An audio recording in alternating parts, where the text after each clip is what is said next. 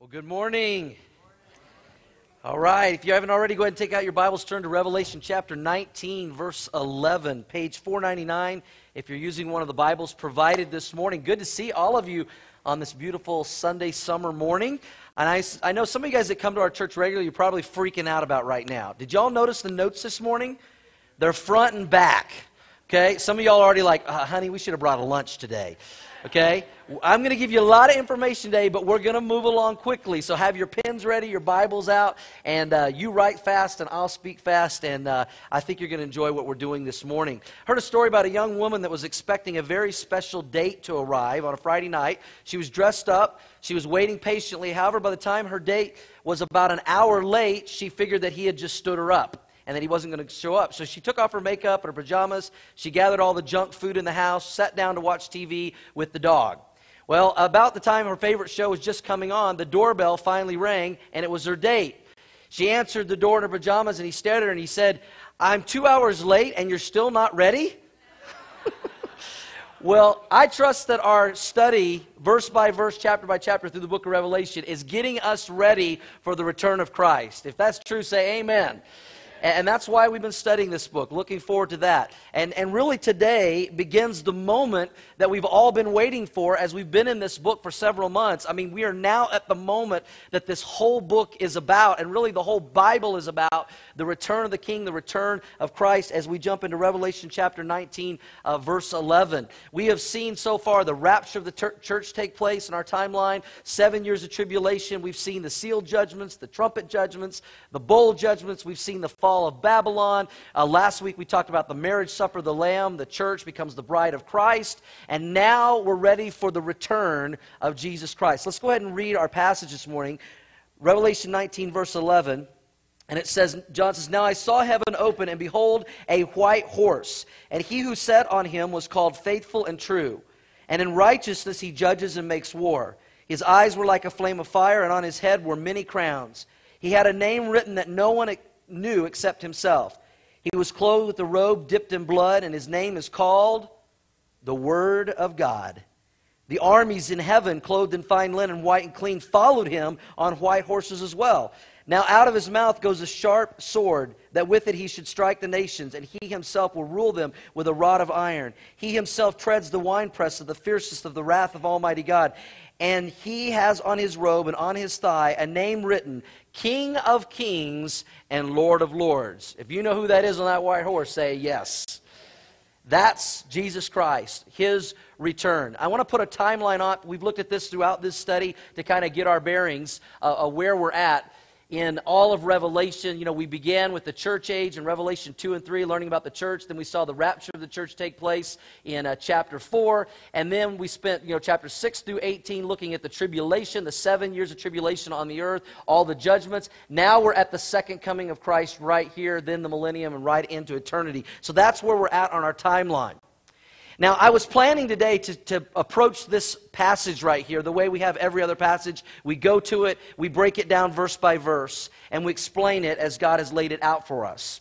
And as I was beginning to study this, I just really felt strongly God impressing on my heart to say, you need to slow down a bit on this one. You can't just jump into this one like it's any other passage and just, zip through it and just there it is, because it is too monumental in the Bible, this event that we are about to study. I mean, it's huge. And I want every one of you to walk out of here this morning going, wow, I didn't realize how big this event is. Have any of you guys ever been somewhere? Maybe you went somewhere with your parents on vacation as a kid. Maybe they took you to like Washington, D.C. or, took you somewhere, Niagara Falls or Grand Canyon. And, as a kid, you really didn't appreciate it that much. But then when you got older and maybe you learned a little bit more about the significance of that site, you're like, wow, I was there when I was a kid, and all I cared about was, getting an ice cream cone. And I didn't realize the significance of where I was at. I remember when I was a senior in high school, one of our graduation trips was a trip to Hawaii.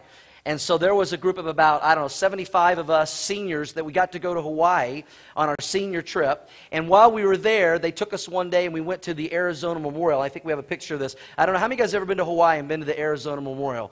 And I remember going to that as a senior in high school, and I could care less about it. I didn't even realize what it was all about. All I wanted to do was get back to the beach. But then, many years later, I got to go back as an adult. You say, you weren't an adult, a senior in high school? No, I was not. And I went back as an adult after I understood the significance of this spot and Pearl Harbor and what took place there and all the many lives that were lost. And I remember when I went back as an adult, I was walking around, I was reading everything, and tears were coming to my eyes, and I was overwhelmed by the significance of the spot. But I didn't appreciate that till I was a little older and I understood where I was at. I remember when we took our trip to Israel with our church about a year and a half ago. About 14 of us went to Israel. And I remember thinking, I wish I would have been able to go to Israel about 20 years ago when I first went into the ministry. But then the thought also occurred to me, I don't think I would have appreciated it as much when I was in my 20s as I appreciated it being in my 40s and understanding the Bible and the significance of every spot and every place that we went to. Now, I say all that to set up this passage because I don't think we can just jump into this passage without understanding the significance of what we are about to study and what we are about to look at. You see, as New Testament believers, we tend to know a lot about the rapture. You know, that's something we talk a lot about. There's been entire book series and movies made about the rapture, but there's not a whole lot of movies and things and talk about the second coming of Christ, the day of the Lord. That's a different event. You see, we tend to come to the Bible, as we should, as New Testament believers, as New Testament Christians, and so our perspective with our New Testament Christian glasses on as the church is, we get so focused on the rapture. That's the next prophetic event that's going to happen, that Jesus is going to return in the clouds and take us to heaven with Him, and we talk a lot about that. But we need to remember that Christianity is a 2,000-year period during a 7,000-year biblical calendar. We're just a portion of God's plan. And so our view tends to be all about salvation. To us, the most significant event in the Bible is the cross and what Jesus did on the cross because it's so relevant to our lives. Amen? And we tend to look at the Bible and think that's the theme of the Bible. We tend to look at the Bible and think that's the most significant event because it's the most significant to us. But I'm here to tell you, church, this morning, something that you may not have heard before. Might even challenge your belief system a little bit. God's view of the Bible is much different. The most significant day in the Bible to God was not when He put His Son on a cross and He was crucified. It's the second coming. It's the day of the Lord. It's this event that we're about to look at. And we can understand why as New Testament believers we need to take a little time to set this up, because Paul, when he wrote to the church of New Testament believers in Thessalonica, he spent an entire chapter 4, talking about the rapture, but then he just spent a little bit talking about the day of the Lord. And here's why. Because those New Testament believers were Jews who were coming out of the Jewish system, and they had studied extensively the Old Testament. And if you study extensively the Old Testament, you would know this is the most significant event in the Bible. So he didn't have to say too much about the second coming or day of the Lord. They knew all about that, but this rapture was new to them. But we're 2,000 years removed from that. And so we're kind of the opposite. Alexander McLaren, one Christian writer, said this: the early New Testament church thought more about the second coming of Christ than about death or heaven. They were not looking for a cleft in the ground called a grave, but a cleavage in the sky called glory. They were not watching for the undertaker, but for the upper taker. I like that, the way he says that. You see, it's important that we understand the difference between the rapture, where Jesus comes in the air and we're caught up to meet Him, and the second coming, where Christ literally comes to the earth. Sometimes I'm in conversations with people and they talk about the second coming of Christ, and you have to ask them, now, are you talking about the rapture, or are you talking about the literal second coming? Because those are two individual, distinct events. If you're with me, say yes.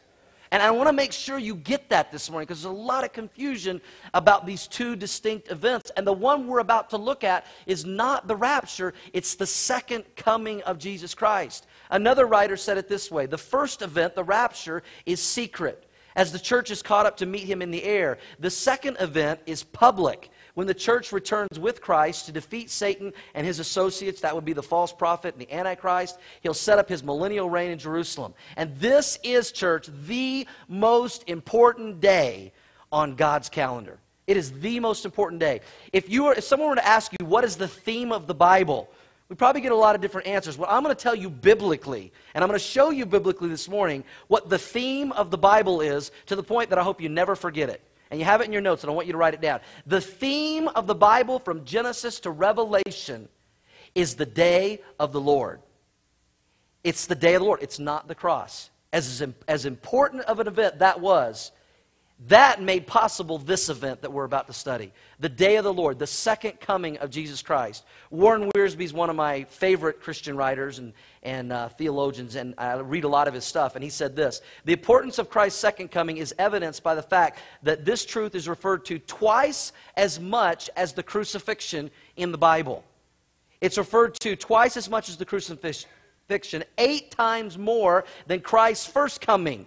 I mean, we all know about Christ's first coming, Christmas, man, and we make a big deal about it. But yet the Bible talks 8 times more about the second coming of Christ than the first coming of Christ. It's in 1 in every 25 verses in the New Testament talks about the second coming of Jesus Christ. In the 216 chapters of the New Testament, there are 318 references to the second coming, with entire chapters devoted to this subject. This suggests, Warren Wiersbe, I'm continuing to quote, suggests that Christ's second coming is one of the most important themes and doctrines of biblical Christianity. So then the question is, well, why is this such an important day? I mean, why is the day of the Lord, the second coming? I mean, why is that the theme of the Bible? Why is this such a big deal to God? Here's why, church. Don't miss this. This is the day that is coming where the Lord Jesus Christ will finally get the glory and honor that He deserves. That He did not get the first time He came. You know the story. He didn't get the honor. He didn't get the glory. He didn't get the praise that He deserved. But I'm telling you, He will get it the second time in an event called the Day of the Lord.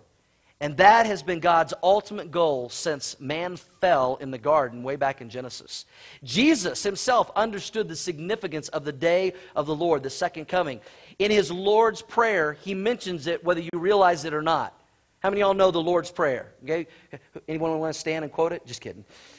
It was funny, just the other day in our house, we were talking about the Lord's Prayer. It came up, we were sitting at dinner with our family and our 2 teenagers, and Caleb's baseball team does something I think is really awesome. The students huddle together for prayer, they lock arms, and they kneel and they pray here at Prairie View High School on the baseball field before every game. And it's something that the students lead, and I think that's incredible. It's awesome.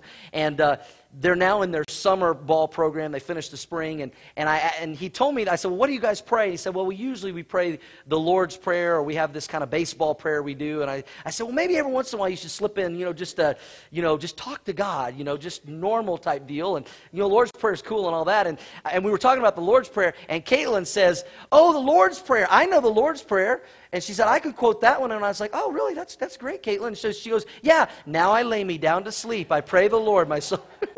For many children, that is the Lord's Prayer. But the Lord's Prayer is actually in Matthew chapter 6, verse 19. And you know it. Jesus said, in this manner, therefore, pray. And He gave us kind of a pattern, an example to pray. And here's what He said. Our Father in heaven, hallowed be your name. What's the next part? Your kingdom come, your will be done on earth as it is in heaven. Did you hear what the first request of the Lord's Prayer is? Your kingdom come. Say that, church. Your kingdom come. That's the first request of the Lord's Prayer. And probably many of you have prayed that maybe hundreds or thousands of times and didn't even realize what you were saying. When we are saying, your kingdom come, you know what we're asking for? The second coming of Christ. We're asking for His return. We're asking for the day of the Lord. The kingdom is this 1,000-year millennial reign of Christ. We'll get into that here at the end of chapter 19 and 20, when He will actually bring His kingdom, a literal kingdom, to the earth, and He'll rule and He'll reign for 1,000 years in the kingdom the way it was supposed to be before man fell. And this kingdom will begin at the event called the Day of the Lord. Now, here's one of the keys to Scripture and understanding Scripture when you study the Bible. Whenever you see the phrase, and I'm going to show this to you this morning, anytime you see the phrase in the Bible, that day, it's talking about the day of the Lord. That day, what day? The day of the Lord, the second coming. Don't miss that, because it's one of the keys that opens doors in your Bible to some stories you've maybe read about and known your whole life but didn't realize what they were a picture of. So I want to give you some keys today to unlock your understanding of this most significant event and theme of the Bible. So let's jump into this. Number one, some keys to unlock the day of the Lord. First of all, the day of the Lord is a key that unlocks our understanding of the last days. You know, when people say we're living in the last days before what? Before the second coming, the return of Christ. And understanding the prophecies in the Bible about the day of the Lord helps us understand if we really are living in the last days or not.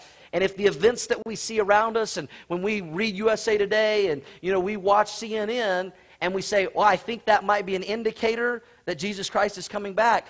This is a key to understanding that. Jesus in Matthew 24 said this, "Now as he sat on the Mount of Olives with his disciples, they came to him privately saying, 'Tell us when these things be.'" And they're asking, when are you going to come back? You know, when's going to be the end of the age? And he says, "And what will be the sign of your coming and the end of the age?" And Jesus answered and said to them, "Take heed that no one deceives you." He's like, I'm going to tell you what to look for. "For many will come in my name, saying, 'I am the Christ,' and will deceive many. You'll hear of wars and rumors of wars. See that you are not troubled, for all these things must come to pass, but the end is not yet. For nation will rise against nation, kingdom against kingdom. There will be famines, there will be pestilences, diseases. There will be earthquakes in various places. And these are the beginning of sorrows." He goes on a little further talking to his disciples, and he tells them how he's going to come back in Matthew 24:30. He says, "Then the sign of the Son of Man will appear in heaven. Then all the tribes of the earth will mourn, and they will see the Son of Man coming." How? On the clouds. That's important. Of heaven with power and great glory. You know, how many of you, as you've turned on the TV and you've watched all these bizarre events taking place, I mean, it seems like every time we turn around every week, there's another earthquake. There's another tornado. There's another hurricane. There's a tsunami. There's floods. You know, we get out of one war and we get in another war. And people see those things and they say, well, Jesus said those things would happen before he returns. If you're with me, say yes. So this is a key to understanding this. But here's where people get confused. Those things, those current events that we see that line up with what Jesus said about him coming back, most people think that's an indicator that the rapture is about to take place. But in the context, Jesus wasn't talking about the rapture. He was talking about his literal second coming to set up his kingdom.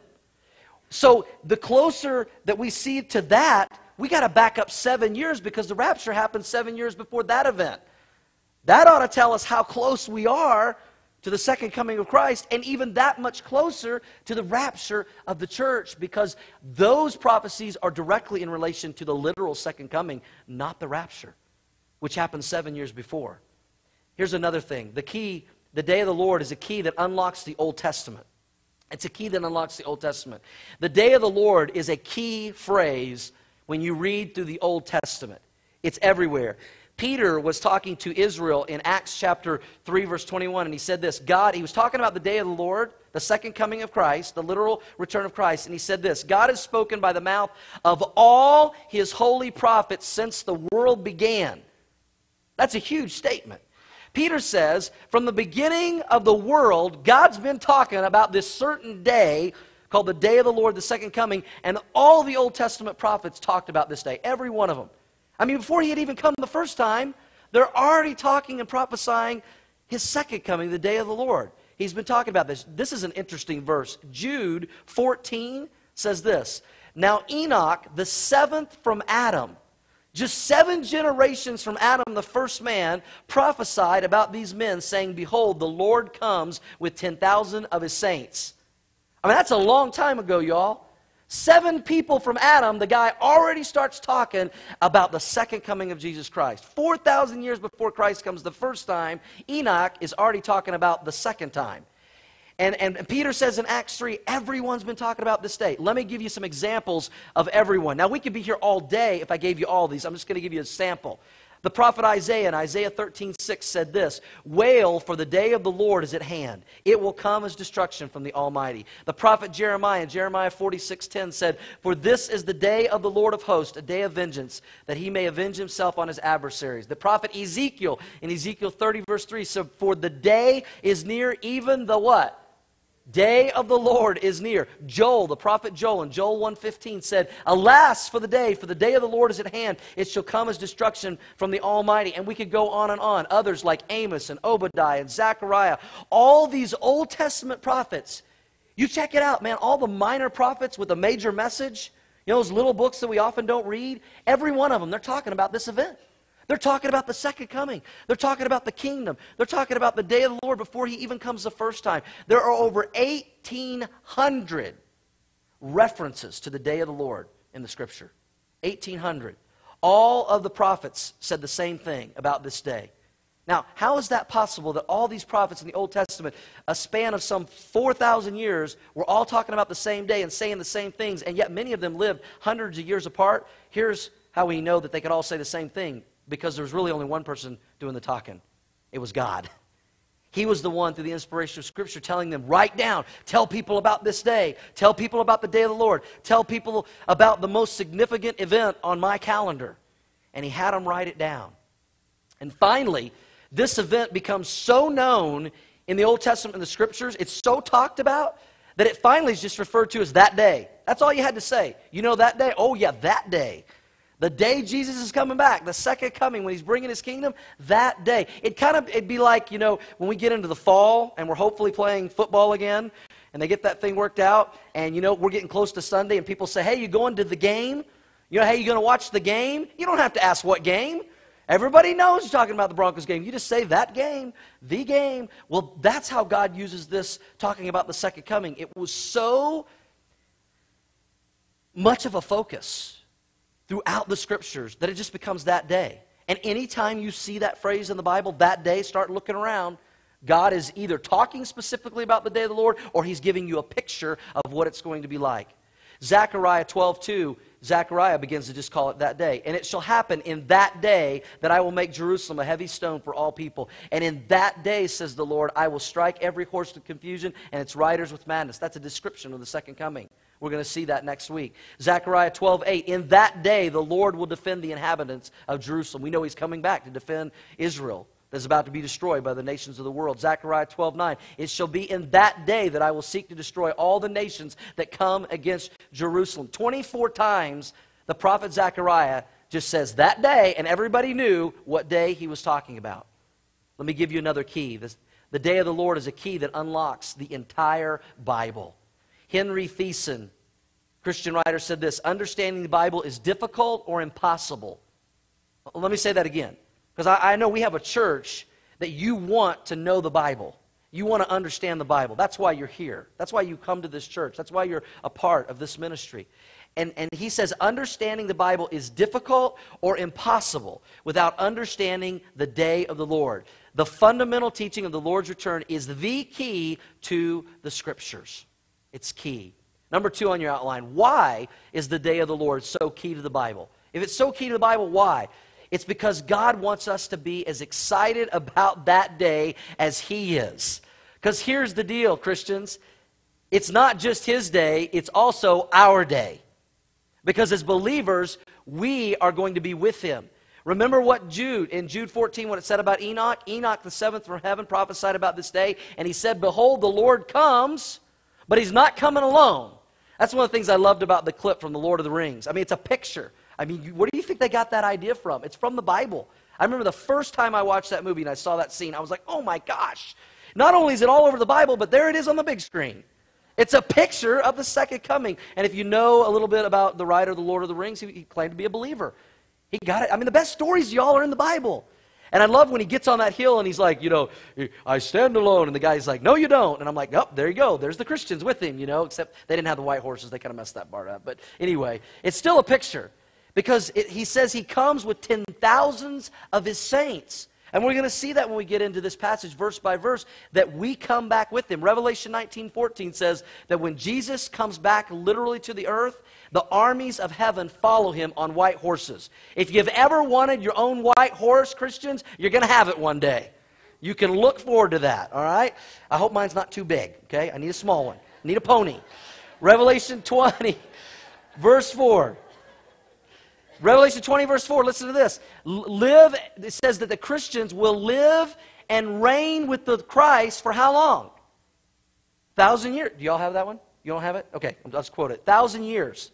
That we will not only come back with him, but we'll stay with him and we'll rule and reign with him for 1,000 years. This isn't just the day of the Lord, it's a day for Christians. To come back with Jesus Christ and to rule and reign with him. Here's another reason why it's key. Because the day of the Lord is the most important day on God's calendar. I'll say it again. Excuse me. You know, when we have important days on our calendar, birthday, men, your anniversary, Christmas, vacation, whatever it is, we find those on our calendar, and we circle them, we put stars on them, we put a highlighter on them, we put smiley faces on them, I can't wait for this day, I'm going to retire. Y'all, this is the day that God on His calendar has highlighted and starred and smiley faced, and this is the day that He cannot wait for. You don't want to miss this day. Everything in the Bible is pointing to the day of the Lord when Jesus Christ, His Son, finally gets the glory and honor that He deserves. And He doesn't want us to miss this day. The day when the good guy rides in on a white horse.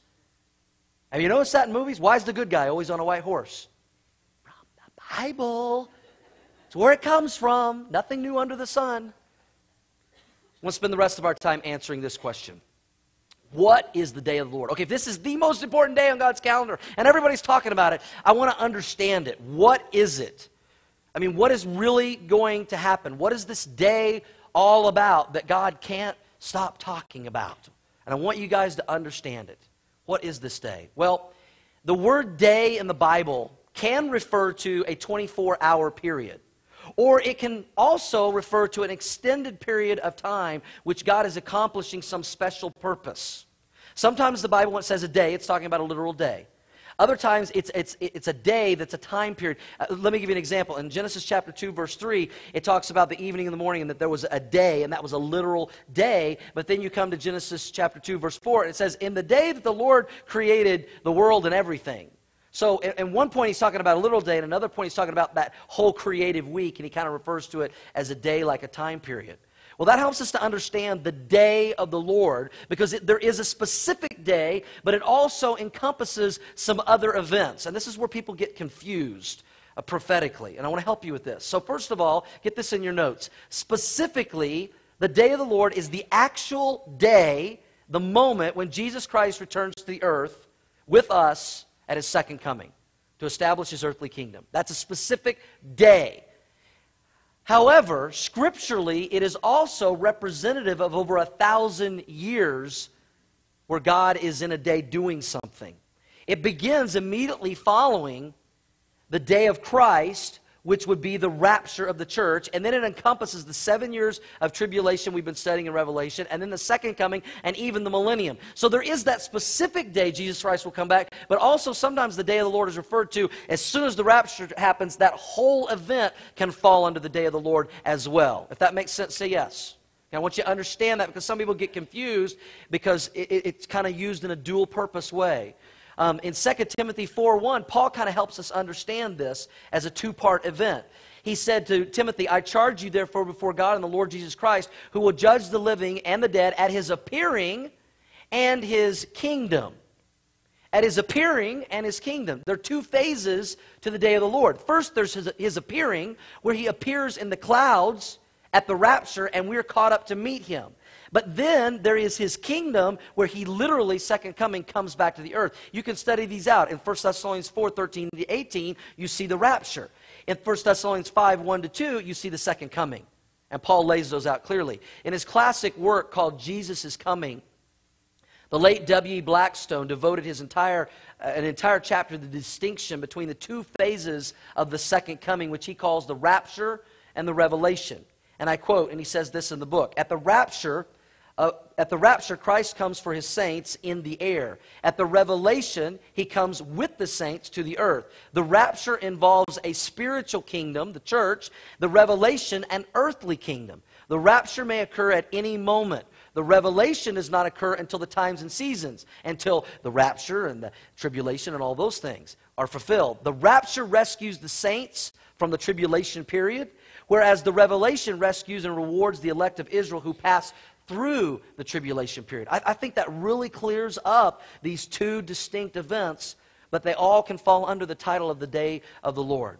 Now, you've heard the statement, a picture's worth 1,000 words, and God knows that. You know, that statement came from God. He understands that, and that is why you have so many amazing stories in the Old Testament. Those are not just fun stories that make good little flannel graph lessons in Sunday school. Some of you younger ones are going, what's a flannel graph lesson? Some of you older ones like me, you know exactly what I'm talking about, man. The flannel graph lesson, you know. And these little sticky guys on a board. And they would tell these stories in the Bible. And many of you heard those stories as a kid. Some of you, those stories are new to you. And maybe you've just come to Christ and you start reading the Bible in the Old Testament. And you hear these amazing stories and these incredible things that God is doing. And sometimes you go, well, that was a really interesting story, but why? What was that all about? And you know what? Almost every one of those stories, what you'll find, if you look around, they're pictures of the second coming. God is painting us a picture of what this day is going to be like because He wants you to understand it and know about it. There's some amazing pictures. And for those of you that like to do a little extra homework, a little extra digging, go read about the famous story of the Red Sea, the crossing of the Red Sea with Israel. Go read the story of Jericho and the walls coming down. Go read when the nation of Israel defeated the Amorites and look around and you'll see the phrase, in that day. And that was an event that actually happened, but it was also a picture of the second coming and what God is going to do in those when He also delivers Israel. It's a picture of the second coming. Now, I want to give you some specific ones this morning. You can go check those out on your own. But it's like God in the Old Testament with these stories. He gives us, it's like the trailer, it's like the preview of a movie. You know, you go to the movie theater, and you know, it's okay if you're 15, 20 minutes late nowadays because you got to sit through the previews. You know, but man, they're so good at putting those previews together because every one of them you go, oh man, I got to see that movie. You know, and then you go to the movie and like all the good parts were in the, 30-second preview and you're like, oh, that stinks. You know, but God, with these stories in the Bible, has given us a preview of the second coming. He's trying to get us to understand and buy into this day and get excited about it. And He's painted this picture from the beginning, if you know what to look for. So I want you to turn in your Bibles to Genesis chapter 1, the very beginning of the Bible. I believe you'll find it on probably page 1. Genesis chapter 1. Now, when we think about a day, now hang with me. If you hang with me, don't fall asleep and catch this. You're going to see something really cool. Some of you have seen this before. I've shared something like this. Some of you, this is new. If you've seen it before, it's good to see it again because you probably didn't get it the first time, okay? So we're going to look at this again. When we think of a day, we tend to think of, the sun comes up in the morning, it's up all day, and then it's night, the day is done. So we think of the morning and the evening is a day. That's how, as humans, that's how our minds think. But that's not how God thinks. God doesn't think of the morning and the evening as a day. He thinks of a day in the context of the evening and the morning, just the opposite of the way that we think. And let me show you what I'm talking about. Genesis chapter 1, verse 5.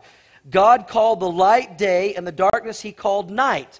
So say it, church, evening and the morning were the first day. Do you see that? When God defines a day, you're 5 verses into the Bible, He says, I define a day as the evening and the morning, not the morning and the evening. In other words, God says, in my mind, when I think of a day, it's dark and then it gets light. Oh, big deal. That's a big deal, y'all. Here's why it's a big deal. Because that right there is a picture of the day of the Lord. That right there is a picture of the second coming. Think about what we've been studying in Revelation. What happens first? The rapture of the church, which today the Bible says we are the light of the world. We get taken out of here. Guess what? It spiritually gets really dark on this planet when all of the Christians are gone. When you study like we have the 7 years of tribulation, it is a very dark time on this earth. It's the dark days of judgment. The church is gone. It's a very dark time after the rapture. But you know what happens when Jesus comes back, the second coming? It gets light again. Because the light of the world is back. Jesus and the church is with Him. So it goes from the evening to the morning. That's a picture right there of the day of the Lord. And just to help us out to make sure we don't miss it, look at what God says in Malachi chapter 4, verse 1. We're going to put it on the screen for you. For behold, the day is coming. Y'all know the context? That should get your attention. Oh, I know now. I know what day that is. Second coming, day of the Lord. The day is coming, and then He describes it. It's burning like an oven, and all the proud, yes, all who do wickedly will be stubble. And the day which is coming shall burn them up, says the Lord of hosts, that will leave them neither root nor branch. Now watch this. But to you who fear my name, the Son of Righteousness will arise with healing in his wings. And I didn't put this on the screen the way I wanted. This is how it should be in your Bibles. It's the capital S-U-N of righteousness. It's spelled like the sun in the sky, but it's capitalized. God did that. I didn't do that. You know why? He's painting us a picture. The Son of Righteousness, Jesus Christ, is going to come back like the morning sun when he returns to the earth. This is both a title and a description that we see here of Jesus Christ. How he's going to come back. In 2 Peter 1:19, you know what he called Jesus? The day star. In Revelation 22:16, you know what he's described as? The bright and morning star. So you have this progression. You have the day of the Lord that begins with darkness, the rapture, and the tribulation. And then the sun rises in the east. The Son of Righteousness, Jesus Christ. It's the second coming, like the sun coming up in the morning. Do y'all realize this? If you can catch this, you'll never see a sunrise the same again. Every morning when you see the sun come up, some of you get up early enough. I don't. But some of you get up early enough, you drive to work, and you see the sun come up as you're driving to work. If that's you, would you raise your hand? Anybody like that? I'll pray for you guys. I feel bad for you. Next time you're driving to work, and you see that sun begin to rise and the darkness melt off, that's not just the sun coming up. That's a picture that God has painted in the sky every day that he's coming back. He's coming back just like the sun rises in the east. And you know what the Bible says? You know where he's going to come? The Bible says he's going to come in the east, like the Son of Righteousness. That just gives me goosebumps saying that. You'll never see the sunrise the same again if you understand what God has been. You say, I wish he'd give me a sign. He put a big ball of fire in the sky every morning to remind us, I'm coming back. Just like that. It's amazing. There's a day that's going to begin with the darkness of judgment, but the Son of Righteousness is going to rise in the east, the day star, the bright and morning star, and the earth will forever shine with his glory while he's here. Now, God goes on in Genesis to picture this for us so we get it. So you got to see this. And I know some of you have seen this before, but I don't think you'll mind seeing it again. Watch what God does here in the creative week. Genesis chapter 1, verse 3. Then God said, let there be light, and there was light. God saw the light was good. He divided the light from the darkness. God called the light day. The darkness he called night. So the evening and the morning were the what, church? The first day. He goes on. He creates a little bit more. Verse 8. And God called the firmament heaven. So the evening and the morning were the second day. You know, some people, challenge, are these literal days or not? I think God's pretty literal. Evening and a morning, he calls a day. Verse 13, so the evening and the morning were the third day. Verse 19, so the evening and the morning were the fourth day. He continues to create. Verse 23, so the evening and the morning were the fifth day. Verse 31, then God saw everything that he made. It was very good. So the evening and the morning were the sixth day. Chapter 2. Thus the heavens and the earth and all the hosts of them were finished. The creative week was finished in 6 days. And on the...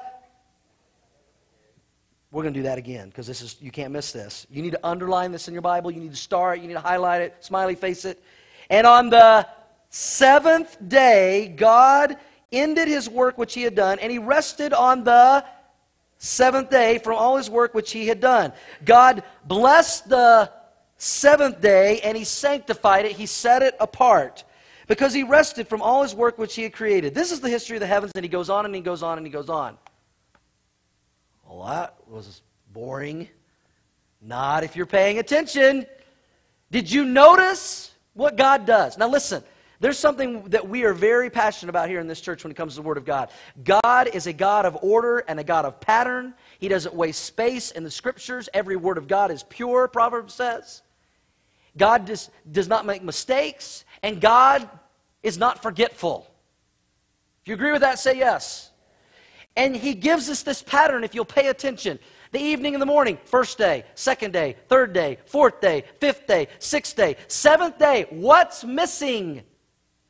There's no evening and morning. He breaks the pattern on the seventh day. Well, maybe he just slipped up on that one. Maybe he forgot. No. He's letting us know. He's painting a picture about the seventh day for us. It's a day that doesn't have an evening and a morning. When the sun comes up on the seventh day, it's not going down again. There is no evening and morning. You see, the seventh day is a picture of the millennial reign of Christ for 1,000 years in Jerusalem, where the Bible says when He comes back like the sun, He's going to rule and reign for 1,000 years in Jerusalem. And check this out. Revelation 21:23 says, the city in that day had no need of the sun or the moon to shine in it, because the glory of God illuminates it, and the Lamb is the light. Yeah! That is sweet, man. I mean, right there in the creative week, God paints us this picture of the seventh day where He's going to come back like the Son of Righteousness. And there's not going to be an evening and morning because there's not going to be a need for one. He's the sun and everything is light for 1,000 years. And in Genesis 2:3, notice what He says. Then God blessed the seventh day and He set it apart. He sanctified it. He said, man, that is my day. That's my day. 6 days I did all the creating of man and all the things that he would need. But the seventh day, that's my day. Has no evening and no morning. And it says He rested. And it's His day. It's been set apart from the beginning, y'all. Now hang with me. 1,800 times after God says this in the very first chapter of the Bible, He continues to talk about that day. That second coming day, the day of the Lord. That special day that is God's day, that seventh day. Not the first day, not the fourth day, not the sixth day, say it church, the seventh day. There's something special about the seventh day. That's why we say 7 is God's number. And you see it all throughout the Bible. Now watch this. In Exodus 31:17, God through Moses says this, it is a sign between me and the children of Israel. How long? Forever. What's the sign? What's a sign? God's like, I'm giving you a sign. For in 6 days the Lord made the heavens and the earth, and on the seventh day He rested, and He was refreshed. You go over to the New Testament in Acts chapter 3, and you know what Peter talks about? The second coming, the day of the Lord. And he says it's a time of refreshing. That seventh day, that 1,000-year-long day. You see this consistent pattern in Scripture. 6 days, the seventh day is God's day. It's the day of the Lord. It's the second coming. God painted this picture for Israel in Exodus chapter 24, verse 15. Then Moses went up on the mountain. Remember, he was going up to get the Ten Commandments and meet with God? Remember the story? And Moses went up on the mountain, and a cloud covered the mountain. Remember how Jesus is coming back on the clouds? God's painting them a picture so they don't miss it. Now the glory of the Lord rested on Mount Sinai, and the cloud covered it. Oh, how interesting. How long? Do we have that up there? Oh, that's why you guys aren't answering, see? How long did it cover the mountain? 6 days. And on the seventh day, God calls to Moses out of the midst of the cloud. The sight of the glory of the Lord was like a consuming fire on top of the mountain, and in the eyes of the children of Israel. I mean, 6 days they're up there, but on the seventh day, God shows up like consuming fire. Wonder what that's a picture of. It's the day of the Lord. I mean, it's a picture on the mountain that He gives to Moses. Jesus gives us a picture of that day. In Matthew 16:27, I love this one, it's so cool. For the Son of Man will come. He's talking to His disciples. And He says, the Son of Man is going to come in the glory of His Father with His angels. What event is that? It's the day of the Lord, the second coming. And then He will reward each according to his works. Assuredly, I say to you, there are some standing here who shall not taste death till they see the Son of Man coming in His kingdom. He tells His disciples, I'm coming back. You're going to see me come back, second coming, and some of you are going to see it happen. Now, either there are some really old dudes running around that are like 2,000 years old, or Jesus is about to show them something.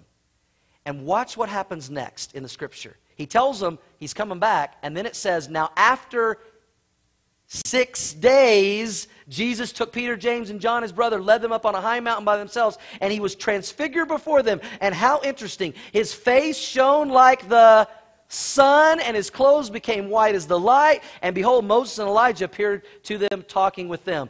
It's a picture of his second. You know what the Mount of Transfiguration is? It's a picture of Jesus at the second coming. And he does this with his disciples after 6 days. He does it on the... Yo, I could not make this stuff up if I tried. All over the Bible and creation, God is screaming out a message about the seventh day. The seventh day. 6 days he created, seventh day he rested. 6 days a week he tells us we're to work. The seventh day we're supposed to rest. 6 days he told the nation of Israel to plow their fields. In the seventh year, don't plow it. Let it rest. 6 years he said you can have a servant. In the seventh year, you let him go free. We say, God, give me a sign. He's like, it's everywhere. The seventh day is coming. Now here's the question everybody wants to know. How close are we to this event? How close are we to the seventh day? I mean, what time is it on God's calendar? I mean, what's up with 6 days and then the seventh day is the day of the Lord? Okay, we're about done, but you don't want to miss this one. In 2 Peter 3, verse 8, Peter is talking about the day of the Lord, the second coming. That's the context. And listen to what he says. But beloved, do not forget this one thing. I mean, you can forget some stuff, but don't forget this. If you want to know, at least have an idea when the Lord's come out. Now, let me preface this whole section that we're about to close with saying this. I do not believe anyone knows the day or the hour when Jesus Christ is coming back, because that's what he told us. Harold Camping found that out recently. Okay? But, however, the Bible does say we should pay attention to the times and seasons and look around, because God gives us indicators. And Peter says this, but beloved, do not forget this one thing, that with the Lord, one day is as or like 1,000 years. And 1,000 years is really like one day to the Lord. And the Lord is not slack concerning his promises. Some count slackness. He's long-suffering toward us, not willing that any should perish, but that we should all come to repentance. But the day of the Lord will come as a thief in the night. But he gives us this little nugget, this little hint when he says that 1,000 years are like a day and a day is like 1,000 years. And if you plug that in to the creative week where God created everything in 6 days and on the seventh day he rested, and if to God those are like 1,000 years, you have 1,000 years happening for 6,000 years, and then the 7,000th year, the 1,000th year, that's the day of the Lord. That's the millennial reign of Christ. Now, we don't know exactly when Adam and Eve were in the garden. They didn't keep us a nice calendar and hand it down to us.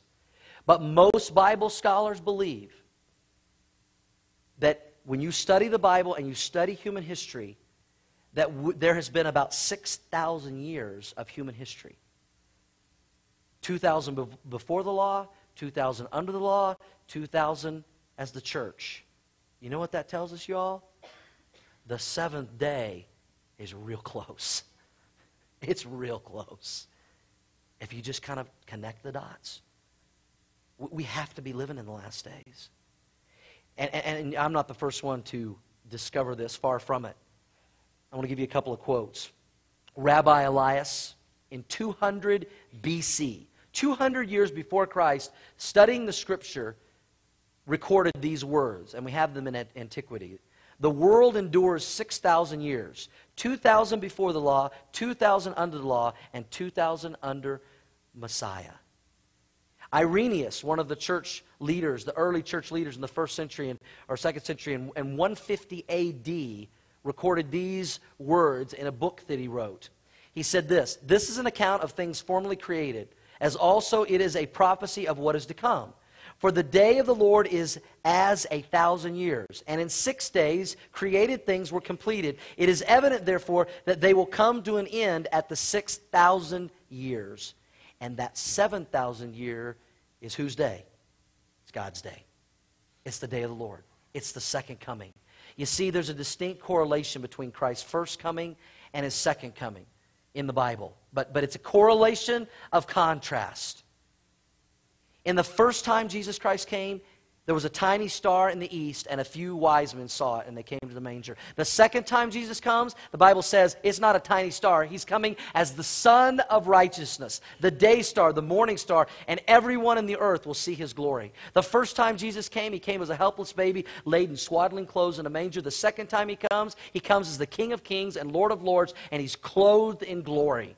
The first time that Jesus Christ came, he came as the Lamb of God. The second time he comes, the Bible says he's coming as the Lion of Judah. The first time that Jesus came, there was no room in the inn for him to be laid. The second time he comes, the whole world would be full of his glory.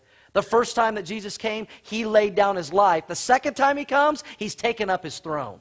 The first time he came, they beat him, he shed his blood, they put a purple robe on him, and they mocked him. The second time that he comes, he's going to have a robe of majesty. It's going to be dipped in his enemy's blood. The first time he came, there was one crown of thorns placed on his head. But the Revelation says the second time he comes, he's going to be crowned with many crowns. The first time that he came, the world laughed at him, they scoffed him, and they mocked him. But Psalm 2:4 says this, the second time he comes, he who sits in heaven shall laugh, and the Lord shall hold them in derision. He'll get the last laugh. There's a similarity of the first and second coming, but it's a similarity of contrast. You know, and as we close this morning, I hope you guys have gained a greater understanding and appreciation that this is the event, the day that the Bible has been talking about from the beginning. Does that help you understand the significance of this event? If it does, say yes. We can't just read through this like it's any other event, because it's not. This is the day when the good guy wins. And those who know him win with him. And I want to make sure that we're on the winning side when the return of the King takes place. Whose side are you on this morning? Whose side will you be on in that day? I mean, I think the practical question we have to ask is, are you ready? Are you excited for this day? Do you know you'll be with him? Or will you be against him? This is the greatest day on God's calendar. It's the day that he says pray for. Pray for this day to come. I mean, when was the last time, I had to ask myself this week, when was the last time that I prayed, your kingdom come? I can't wait for you to come back. Why? Because that's when you're going to get the glory and the honor that you deserve and that you didn't get the first time. You know, today, until he comes to rule and reign on a throne, today he wants to rule and reign on the throne of your life and my life as we submit to him, as we live for him, as we bring him an honor and glory. Now, in that day, he's going to get it, but today he gets it through our lives if we will give our lives to him.